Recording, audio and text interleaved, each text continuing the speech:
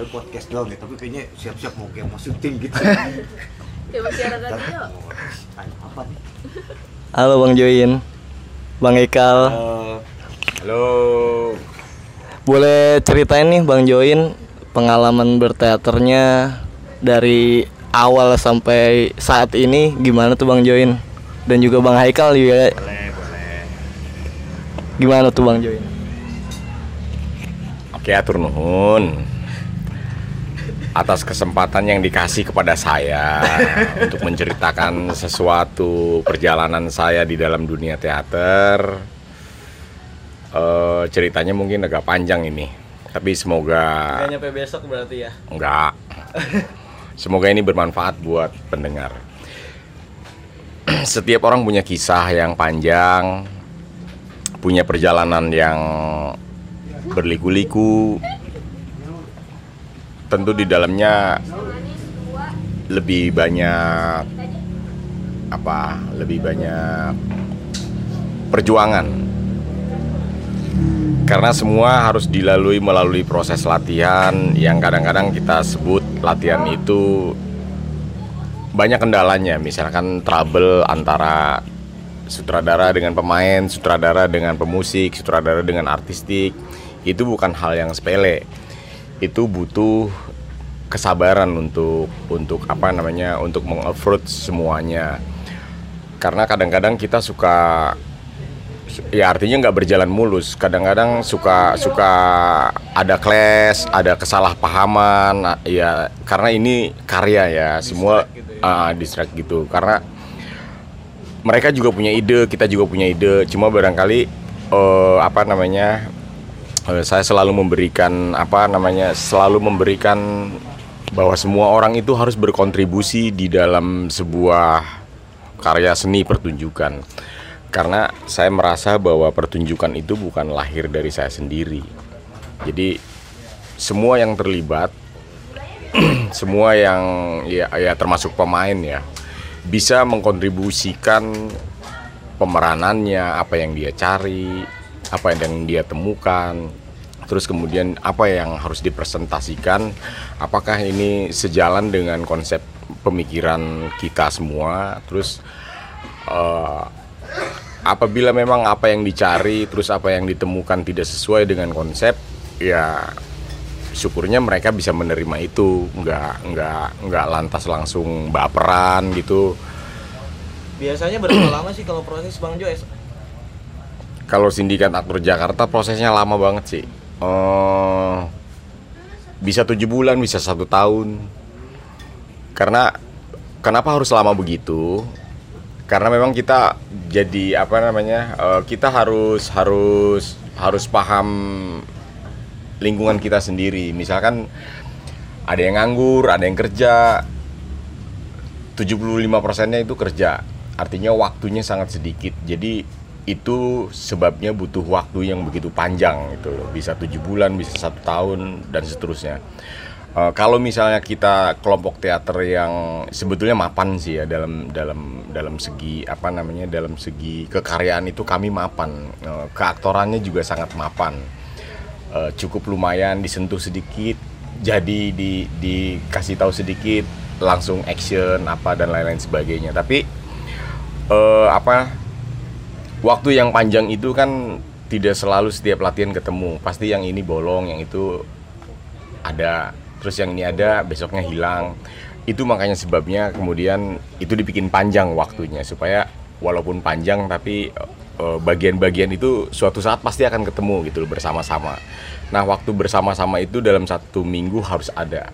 Jadi nggak boleh kosong sama sekali. Kalau menurut info nih Bang Jo, sebelum terbentuknya Sindikat Aktor Jakarta, Bang Jo sendiri pernah menjadi sutradara teater Amuba ya? Oh iya pernah. Saya pernah dijeblosin di teater Amuba tuh, kejadiannya lucu. Kayaknya saya belum mumpuni banget lah jadi sutradara tuh. Itu kan anak-anak kampus ya Bang Jo ya? Kampus. Mercu Buana ya? Anak-anak kampus ya. Amuba itu anak Mercu Buana. Jadi waktu itu ada namanya orang teater yang di Jakarta Barat, di Indrajan, namanya Bang Wai. dia kan lebih dekat ke sana ya, ke Ciledug. Dia lebih tahu perkembangan teater di sana. Terus dia tahu di sana ada kampus, ada teater. Terus mereka membutuhkan teater. Dia percaya ke saya. Saya berkali-kali bilang, jangan gue deh, gue belum bisa nyutradarain. Menurut gue sutradara itu harus pinter, harus cerdas, harus macem-macem dah. Wawasannya harus cukup luas. Jadi pada saat ketika ditawarin hampir 7 bulan saya mikirnya gitu loh, jadi sutradara apa enggak ya. Tapi akhirnya sewaktu-waktu Bang Wai ngebonceng saya, yuk kita lihat di kampus yuk. Di kampus, terus mereka kebetulan lagi latihan. Saya duduk di lingkaran itu, terus dia bilang, ya perkenalkan ini sutradara kita yang baru, anjay. Gue jadi tanpa kompromi, tanpa apa lagi, dia bilang ini sutradara kita yang baru. Saya melirik senyum gitu, tapi senyumnya senyum kayak kepengen ngebunuh gitu nih orang. Aduh gawat banget. Tanpa ada kesepakatan sebelumnya ya. Iya, dia diajak. Nggak taunya memang Bang Wai itu udah kompromi dengan teman-teman, kayak pengurus-pengurusnya lah gitu, kayak ketuanya, bendaharanya, sekretarisnya. Udah nanti besok gue datang, gue bawa dah orang itu deh. Oh ya udah bawa aja ke sini. Nah, kirain kesepakatan itu udah dibilangin juga, lu suruh datang sekarang nih. Ya si Wai cuma bilang ini aja, cuma bilang coba lu datang ke kampus udah. Tapi tiba-tiba pas di lingkaran itu bilang, ini sutradara kita yang baru. Akhirnya mau nggak mau kan kita ngomong, ya udah selamat datang dengan bibir yang bergetar-getar. Gitu ya. Dengan bibir yang bergetar dan tubuh yang bergetar itu akhirnya saya memperkenalkan diri ke mereka. Terus kata-kata yang paling saya ingat waktu itu, saya juga sebenarnya sedang belajar sih, belum bisa disebut sebagai sutradara. Tapi mohon maaf kalau ada yang lebih pintar dari saya, itu sebetulnya yang paling tepat jadi sutradara. Tapi lambat laun, setahun saya ngerjain, 2 tahun saya ngerjain. Di situ saya dipacu untuk membaca semua apa sih yang dibutuhkan oleh teater, kayak buku, kayak nonton terus setiap hari, terus bercengkrama dengan orang-orang yang saya anggap sebagai wah ini orang teater keren, saya harus ngobrol. Jadi saya bergaul ke sana ke sini, terus kemudian membawa ilmu itu ke teater gitu loh. Akhirnya lambat laun jadi terbiasa gitu loh. Cuma tanpa sadar akhirnya saya dipacu untuk pinter gitu. Tanpa ada yang menyuruh, saya dipacu untuk berbuat sesuatu. Saya dipacu untuk harus memahami segala persoalan. Sebenarnya teater tuh apa sih gitu. Kira-kira Bang Jo inget gak itu pas dijebak masuk ke kampus Mercu Buana itu tahun berapa? Tahun 1999 atau tahun 2000, nggak tahu, lupa. Masa reformasi berarti? Iya, setelah reformasi ya. Tahun 99 itu. Pokoknya serem deh. Tapi makin lama makin kesini saya sadar konotasi kampus di kepala saya itu anak-anaknya pinter, anak-anaknya cerdas, disiplin, terus ya pokoknya smart lah gitu ya. Tapi ternyata pas saya temuin memang studi ilmu yang mereka pelajari sama jurusan yang mereka ambil ya berbeda dengan dengan pelajaran ilmu teater. Akhirnya di situ saya memiliki kekuasaan. Saya memiliki kekuasaan bahwa ternyata memang kita memang sama-sama belajar gitu loh. Ilmu teater banyak saya pelajari, tapi mereka enggak. Kalau ketemu Bang Haikal tahun berapa tuh Bang Jo? Ketemu Bang Haikal 2004. Iya, lu gimana tuh Bang? Kayaknya lu mendingan nanya langsung deh ke orangnya. Jadi gua nggak mikir gitu maksudnya. Gimana tuh Bang? Ketemu Bang Jo? Jadi ketemu Bang Jo itu kali pertama kali ketemu 2004 itu di samping masjid. Lagi sholat tuh? Enggak, lagi mau beli bukaan puasa. Dia baru turun dari Metro Mini 92. Jadi kita jalan udah kayak koboi gitu. Dia dari ujung, gue dari ujung. Ketemu di tengah-tengah masjid, tengah-tengah parkiran Masjid Mercu lah. Iya. Bang Jo, Kira-kira gitulah dialognya. Bang Jo, lu udah buka puasa belum? Belum. Lu mau kopi nggak? Boleh. Gue masih ingat dia tuh masih senyum-senyum ngeliat gue. Boleh. Gitu kan. Terus gue beli kopi dan ketemu. Dan untungnya adalah waktu itu gue di Mercu, gue juga anak Amuba. Dan gue mengalami transformasi yang Bang Jo bilang, yang sutradara dia belum bisa apa-apa. Gue mengalami itu. Dia masuk Mercu tahun 99, 2000 itu dia mainin naskah Ken Arok. Dia sempat vakum karena dia tidak menyutradarai. Ada Pocong waktu itu ya, nyutradarain Romeo and Juliet. Masuk lagi 2004, bawain naskah Topeng Iklan Negara. Nah itu dari situ. Gue mengalami transformasi itu karena dari Bang Jo yang tidak rajin baca, hanya idealisme, sampai pada akhirnya Bang Jo mengecap sutradara terbaik 2008. Nggak rajin baca berarti hanya intuisi kali ya? Iya, intuisi. Beneran, karena belum banyak. Jadi bedanya yang sekarang adalah coba lu baca ini, coba lu lihat ini, coba lu lihat ini. Dulu mah enggak. Coba lu nonton ini. Udah sekedar itu. Tapi kalau dari 99 baru berhasilnya itu 2008 sampai alhamdulillah sampai 2018 kemarin yang Endgame. Berarti kan proses kerja teater itu nggak cepet. Gue masuk 2004 menjadi aktor terbaik itu 2008. Kita main setan berapa Bang ya? 2008 kan? Oh, kayaknya jangan nanya tahun, tanggal. Gua lupa. Pokoknya set itu adalah satu naskah yang 2009 99 ke 2009 berarti 10 tahun. Gue masuk dari 2004 menjadi aktor terbaik tuh 2009 tuh mainin set Iklan Negara. Itu kalau ibarat orang hajatan itu udah ngawinin, nyunatin, amplopnya banyak. Karena set itu penyisian juara 1, sutradara terbaik, terus main FTI juga sama, grup terbaik 1, sutradara terbaik, aktor terbaik, artistik terbaik, musik terbaik. Final pun juga sama, grup terbaik, sutradara terbaik, aktor terbaik, poster terbaik, apa kalau nggak salah. Pas ketemu Bang Jo, itu ada isi formulir nggak untuk jadi anggota teaternya? Gue isi formulir karena itu adalah organisasi di kampus. Gue isi formulir itu. Tapi sebelum gue menjadi juara di grup-grup itu di Amuba, di sindikat, gue tuh lebih banyak main monolog sama Bang Jo. Banyak main monolog? Banyaknya di monolog. Karena intensitas gue ketemu itu adalah di monolog. Jadi gue ketemu, gue main monolog, Bang Jo yang nyutradarain, kadang dia nyutradarain tapi nggak ikut perlombaannya. Satu-satunya yang dia ikut waktu itu adalah penyisihan wilayah. Karena gue tidak mendapatkan kuota di Jakarta Barat, gue nelfon dia marah-marah. Gue mau ikut lomba monolog tapi di Jakarta Barat gue nggak bisa. Gimana nih caranya? Pokoknya gue harus ikut gitu. Akhirnya dia menghubungi Acep Martin. Pusat. Lu ada inian nggak di pusat? Ada, rumah nenek gue di pusat waktu itu gue bilang. Domisili gitu. Domisili ya? rumah nenek gue di Tamburan. Nah dia mendampingi gue waktu itu dan gue juara 1. Di finalnya gue juara 2. Monolognya bawain apa tuh Bang? Naskahnya Rapka. Itu Arthur S. Nalan kalau nggak salah. Atau siapa ya, gue juga lupa tuh. Rapka itu no name atau Arthur S. Nalan, gue lupa. Pokoknya itu. Bang Haikal sendiri selalu ngikutin proses kreatifnya Bang Jo nggak?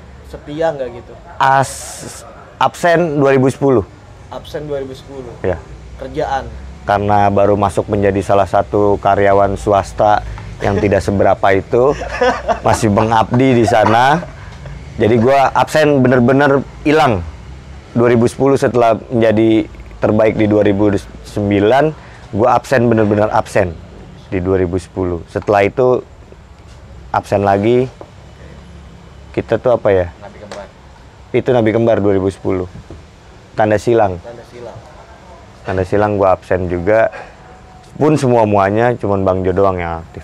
Sampai pada akhirnya di 2018 kemarin Endgame main lagi. Dan juara 2 juga kan? Kalau nggak salah ya. Juara yang tidak diharapkan sebenarnya sih. Kok nggak dia keharapkan sih? Karena buat kita, jadi gua sama Bang Jo punya misi tersendiri masing-masing. Apa tuh? Misi pribadi berbeda divisi. Dia punya konsep yang harus menang, artinya itu menjadi sutradara terbaik adalah konsep terbaik berarti kan. Gue ingin menjadi aktor terbaik yang merepresentatifkan konsepnya si sutradara. Tapi itu ternyata gagal. Menurut gue gagal karena juara 2. Kalau berhasil itu adalah juara 1. Iya, bener. Kan begitu. Tapi kan masuk kategori terbaik juga. Iya, tapi di mana-mana terbaik itu cuma 1. Terbaik itu tidak ada 2 dan 3. Hanya satu. Jadi Di mata umat. di mata umat dan masyarakat umum pada sekitarnya itu adalah 1. Walaupun secara kekalahan itu sangat menyebalkan buat kita gitu. Walaupun kita punya ambisi yang sama tapi beda divisi. Yang tadi gue bilang dia pengen jadi sutradara terbaik dengan konsep Endgame yang diacak-acak, yang belum pernah ya boleh dilihat di YouTube manapun. Ketika orang main Endgame, Ham tidak pernah bisa berdiri. Duduk terus ya? Duduk terus, ya baru Sindikat Aktor Jakarta lah yang bisa main. Wih, pengen banget juri tahu lu, gue salah dialog. Gue ada gitu-gitunya mainnya, soalnya kita menerjemahkan Endgame itu tidak sesulit, bukan maksud sesulit ya, apa ya, nggak semenjelimet itu gitu. Kita akhirnya mencoba untuk ngobrol oleh salah satu teman juga di Jakarta Barat, bilang udahlah Endgame-nya lu bawain aja jadi grogol.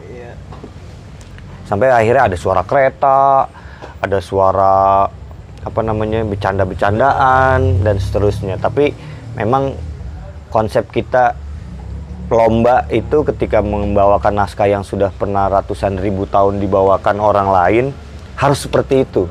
Tidak boleh ada perubahan. Jika ada perubahan maka itu dibilangnya adalah lu tidak mematuhi aturan. Lu kalau Beckett masih hidup bisa marah lu. Ya belum tentu Beckett hidup ngeliat pertunjukan SAJ kemarin bilang, mungkin dia menggeleng-gelengkan kepala, anjing nih orang nih, siapa nih sutradaranya. Bisa jadi kayak begitu. Karena sebenarnya itu sempat mau ada dialog begitu. Bang Eka sendiri pengen terus berteater atau gimana nih Bang? Teater terus sampai liang kubur gitu, apa gimana nih? Ya itu kan kita ada di Laul Manfus ya. Kubur nggak bisa main teater lah. Sampai liang kubur kan kalau sampai liang kubur. Jadi kita punya catatan namanya Laul Manfus, di atas 50.000 tahun yang lalu sudah digariskan kita. Ada gitu-gitunya kan. Iya dong, bener kan, kita sudah dicatat bahwa di Laul Manfus, join Bayu Winanda, kamu hidup untuk berteater sampai die, gitu kan. Rezekimu di situ. Haikal, kamu juga rezekinya di situ, tapi ada side job, bukan kerjaan inti berarti. Antv itu adalah side job untuk kamu. Ya kan kita nggak tahu. Is okay lah ya kan. Berarti berhentinya cukup di tahun 2010 aja ya? Iya, karena gini, buat gue sendiri tidak bermain teater itu adalah hal yang bodoh.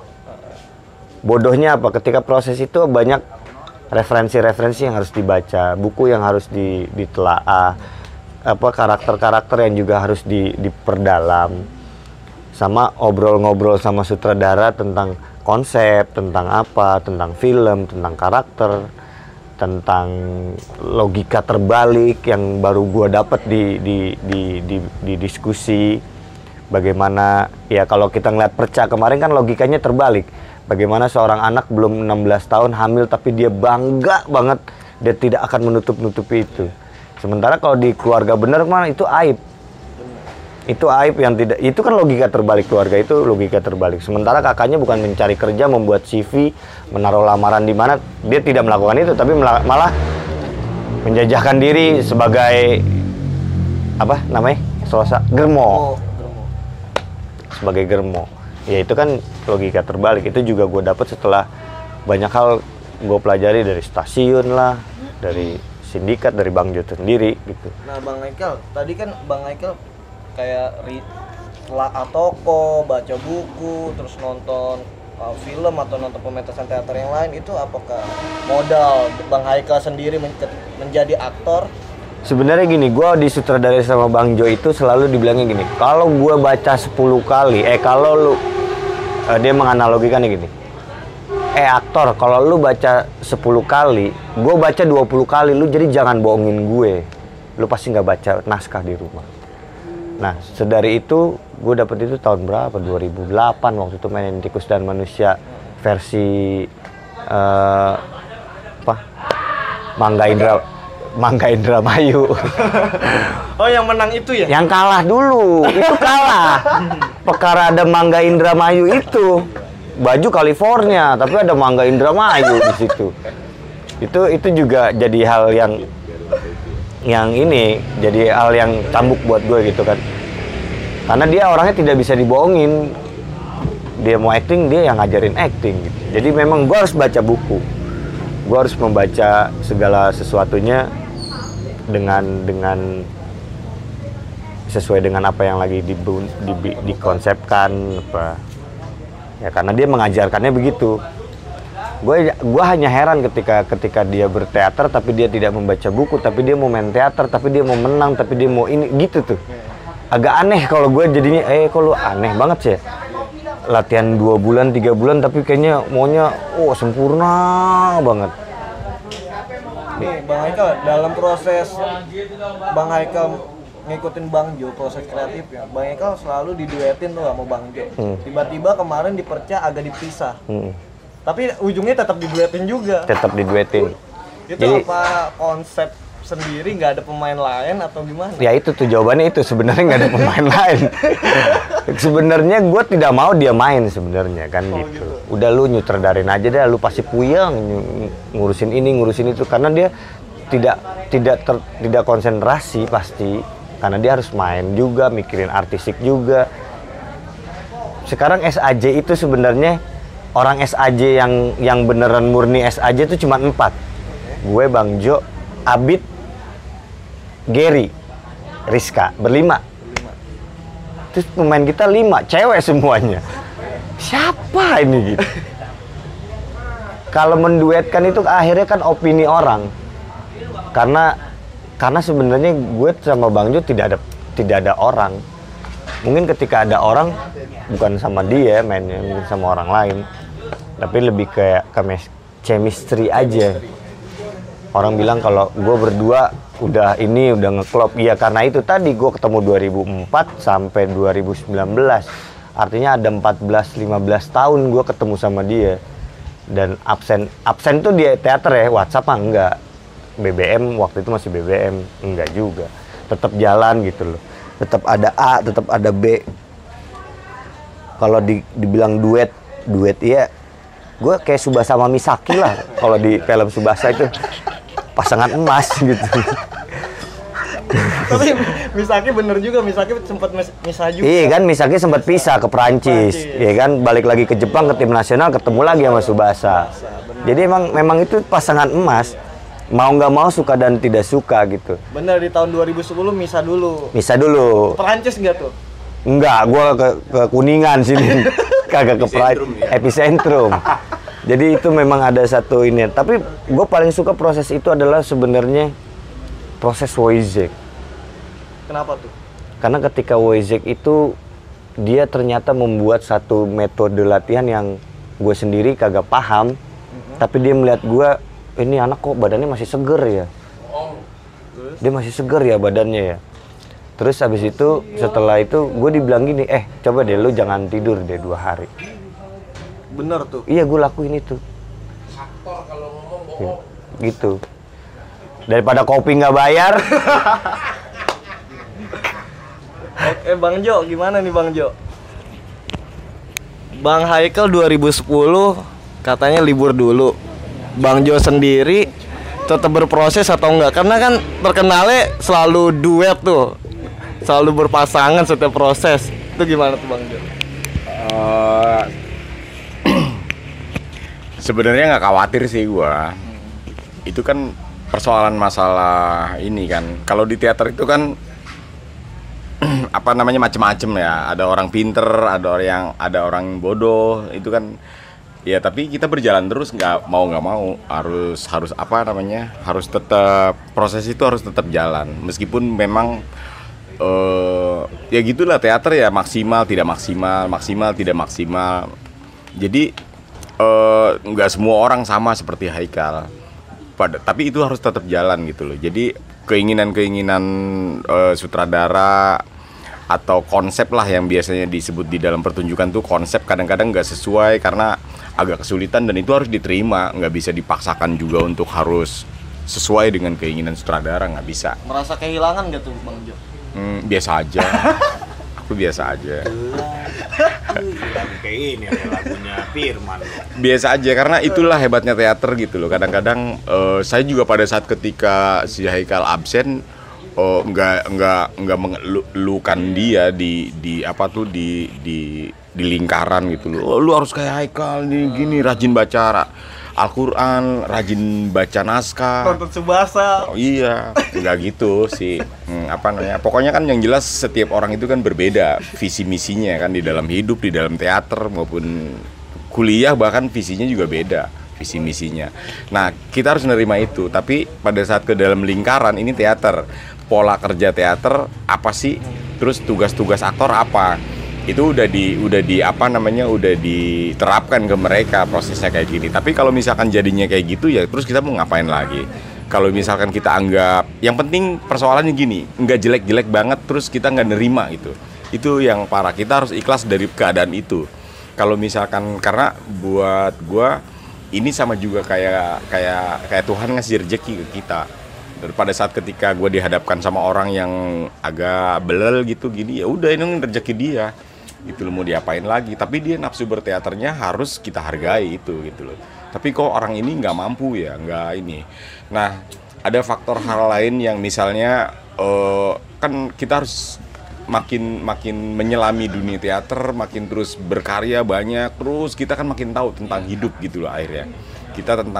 Akhirnya kita jadi tahu apa namanya yang terbaik untuk dilakukan setiap orang itu apa sih gitu. Akhirnya kita jadi tahu itu, meskipun setiap orang juga punya jawaban masing-masing gitu.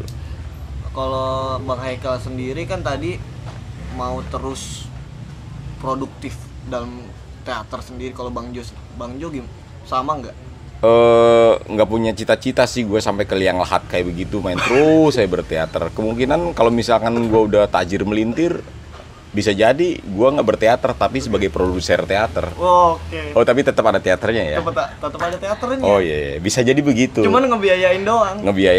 Mungkin akan begitu. Terus gini, yang paling penting buat gue bicarakan di dalam hal ini adalah misalnya kita kan skupnya wilayah nih gitu, terus berfestival gitu. Nasib kita ada di situ. Nasib kita tidak seperti orang-orang yang beruntung yang kebetulan mereka akhirnya kemudian menjadi sukses hidupnya di dalam teater. Dan gue sulit banget untuk apa namanya, untuk berjalan kaki untuk nyampe ke yang disebut sukses itu gitu. Tapi memang akhirnya gue sadar sendiri bahwa teater itu tidak ada ujung pangkalnya. Kita berjalan mulai dari titik 0 sampai ke titik entah angka berapa, itu tidak ada ujung pangkalnya. Terus kemudian akhirnya saya berpikir bahwa bermain teater itu jangan berpikir sukses dalam teater, nggak ada apa namanya, seperti pernah lah orang-orang dramawan Indonesia bilang bahwa di teater tuh nggak ada yang kaya. Akhirnya kalau kita berpikir ke situ ya salah juga, ngapain berteater, ya udah berteater. Seniman itu kerjanya ya bikin karya gitu, nggak ada lain lagi. Kalau gue lihat nih Bang Jo, banyak grup-grup yang dari barat yang sekarang lebih enak show, karena menurut mereka ya konsep-konsepnya bisa diketahui oleh orang-orang di luar Jakarta, Indonesia dengan show keliling-keliling gitu. Dari Bang Jo sendiri, SAJ mau nggak show kayak gitu? Ya memang pada akhirnya memilih itu mau tidak mau, karena untuk kan nggak mungkin kita mau jadi terkenal cuma di kandang sendiri gitu loh. Salah satu kemajuan berteater untuk terus aktif ya harus show, karena ini kan juga sama juga nggak bedanya kayak artis menjual apa kemampuannya, menjual bakatnya gitu loh. Sialnya adalah apa namanya, memang teater yang lahir di Jakarta misalkan hampir 90% tuh dari wilayah yang itu ya, yang notabene ekonominya sangat rendah lah gitu loh. Itu pada saat ketika dia, padahal secara prinsip, secara ide, secara karya misalnya dia bagus banget gitu loh, udah standar dah, udah boleh dibilang ini udah bisa nih setara dengan ini, setara dengan itu. Tapi memang lagi-lagi ini ada banyak persoalan yang harus dihadapi ya. Selain rezeki ya, dia tidak bisa ketemu sama Ling-Ling karena kekuasaan kesenian yang ada di negeri ini menurut gua kurang fair di apa tuh namanya, diterjemahkan oleh pemerintah gitu loh. Nah, ngomongin pemerintah nih Bang Jo. Wah, gue paling seneng nih ngomongin pemerintah karena ini paling seneng banget gue. Ayo, lu nanya apa sama pemerintah? Ngomongin pemerintah nih. Tapi mudah-mudahan gue nggak ditangkap ya dengan ini ya. Ya, mudah-mudahan. Malah membuka mata dan pikiran mereka ya. Benar. Ngomongin pemerintah nih, pemerintah sendiri kan udah ada Badan Ekonomi Kreatif nih. Iya. Yang salah program-programnya dia membantu kesenian-kesenian di Indonesia. Nah, menurut Bang Jo, teater sendiri udah terbantu belum? Ada yang terbantu, ada yang tidak. Kenapa tuh? Tapi 90% tidak.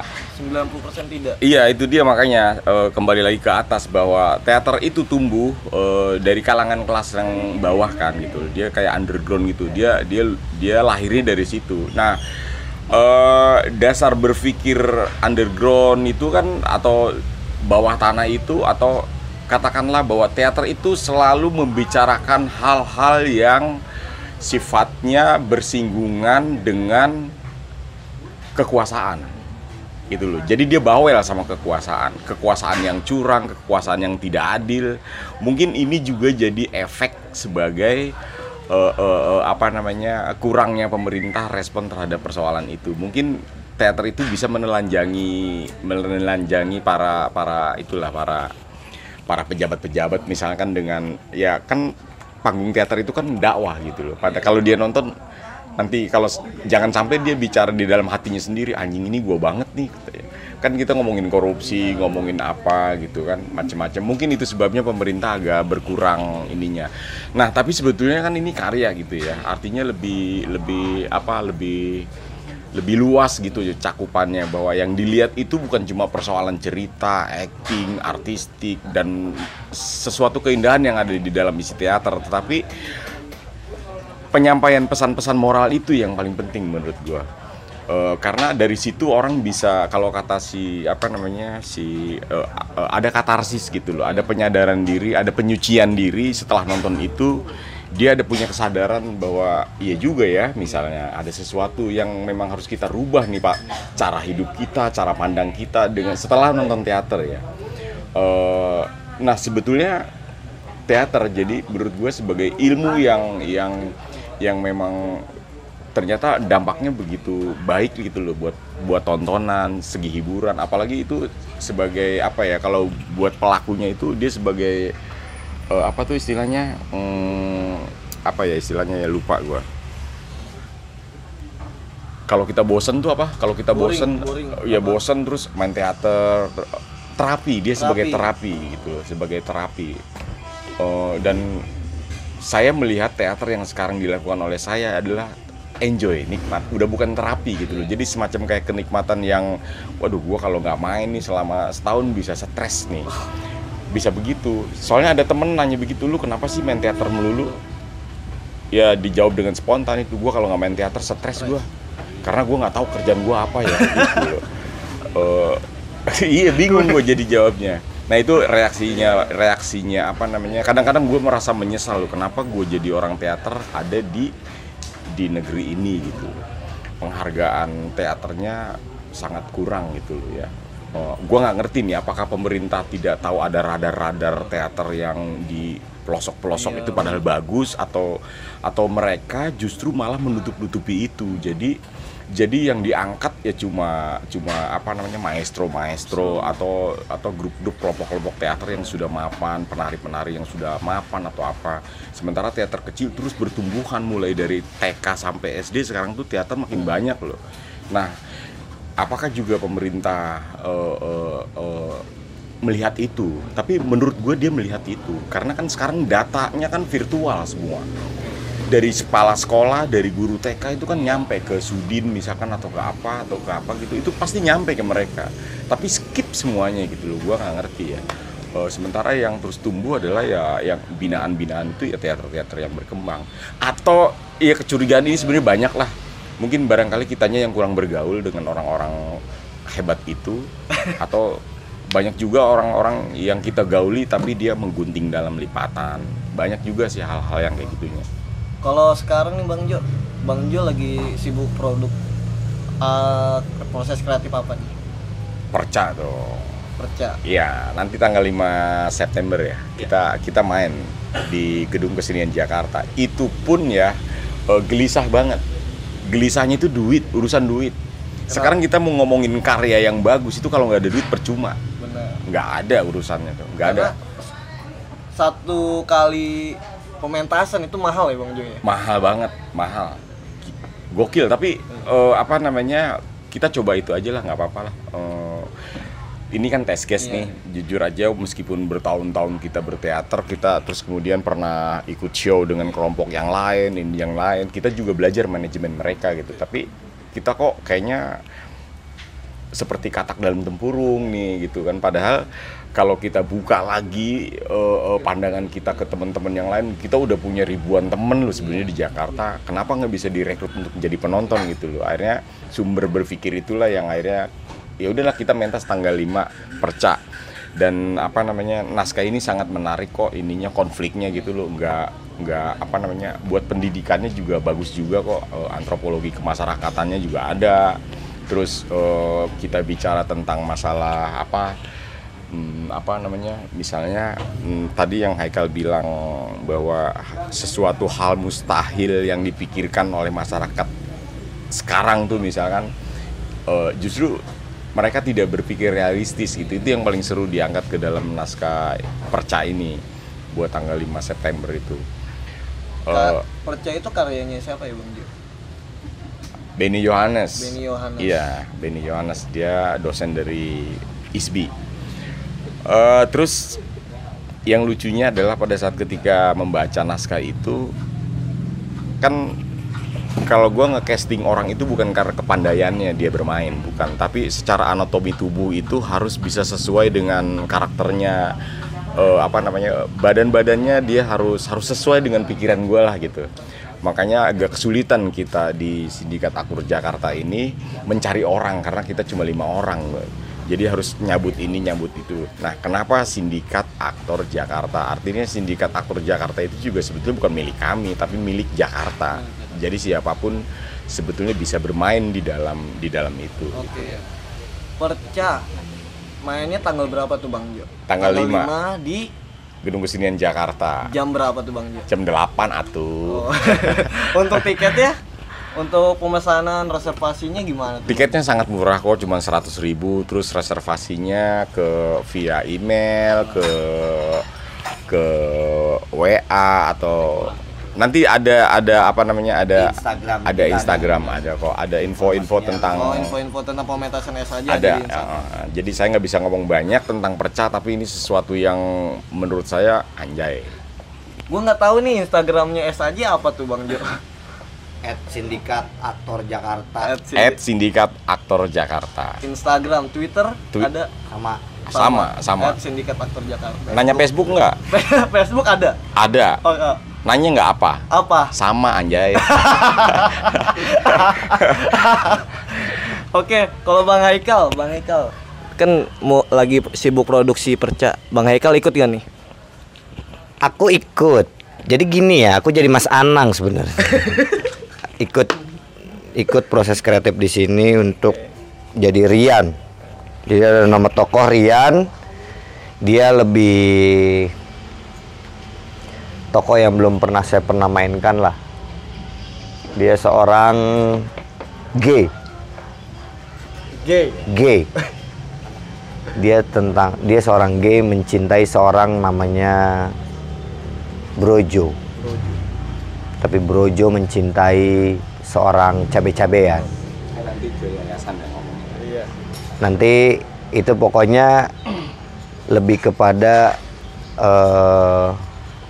pertunjukan ini kompleks sekali karena berhubungan dengan satu keluarga yang tidak punya ayah, ayahnya baru meninggal, sementara kakaknya harus jadi germo, adiknya hamil di luar nikah tapi dia bangga dengan kehamilannya. Complicated lah gitu ya. Complicated sekali karena pementasan ini juga didukung sama Yayasan Lab Aktor Jakarta yang membawahi tadi Sindikat Aktor. Jadi Sindikat Aktor Jakarta itu ada di bawah naungan Yayasan Lab Aktor Jakarta. Jadi kami mencoba untuk membuat suatu pertunjukan di luar dari pertunjukan festival. Promo dikit dong. Jangan lupa ya beli tiket, please deh. Sama nonton pertunjukan kita. Mau info lebih lanjut, follow akun Instagram kita di @sindikataktorjakarta. Kalau Facebooknya sama Sindikat Aktor Jakarta, fanpage-nya @sindikataktorjakarta, Twitternya juga @sindikataktorjakarta. Gitu. YouTube-nya juga Sindikat Aktor Jakarta. Atau punya channel YouTube sendiri? Aku punya. Aku Ben Sanad. Ben Sanad. BENSANAD, Ben Sanad. Di subscribe ya, jangan lupa di like, share dan komen. Salut. Gila. Perca tanggal 5. Perca tanggal 5 September jam 20 malam hanya di GKJ. Oke. Thank you loh, 41 menit 34 detik kita ngomong. Dah.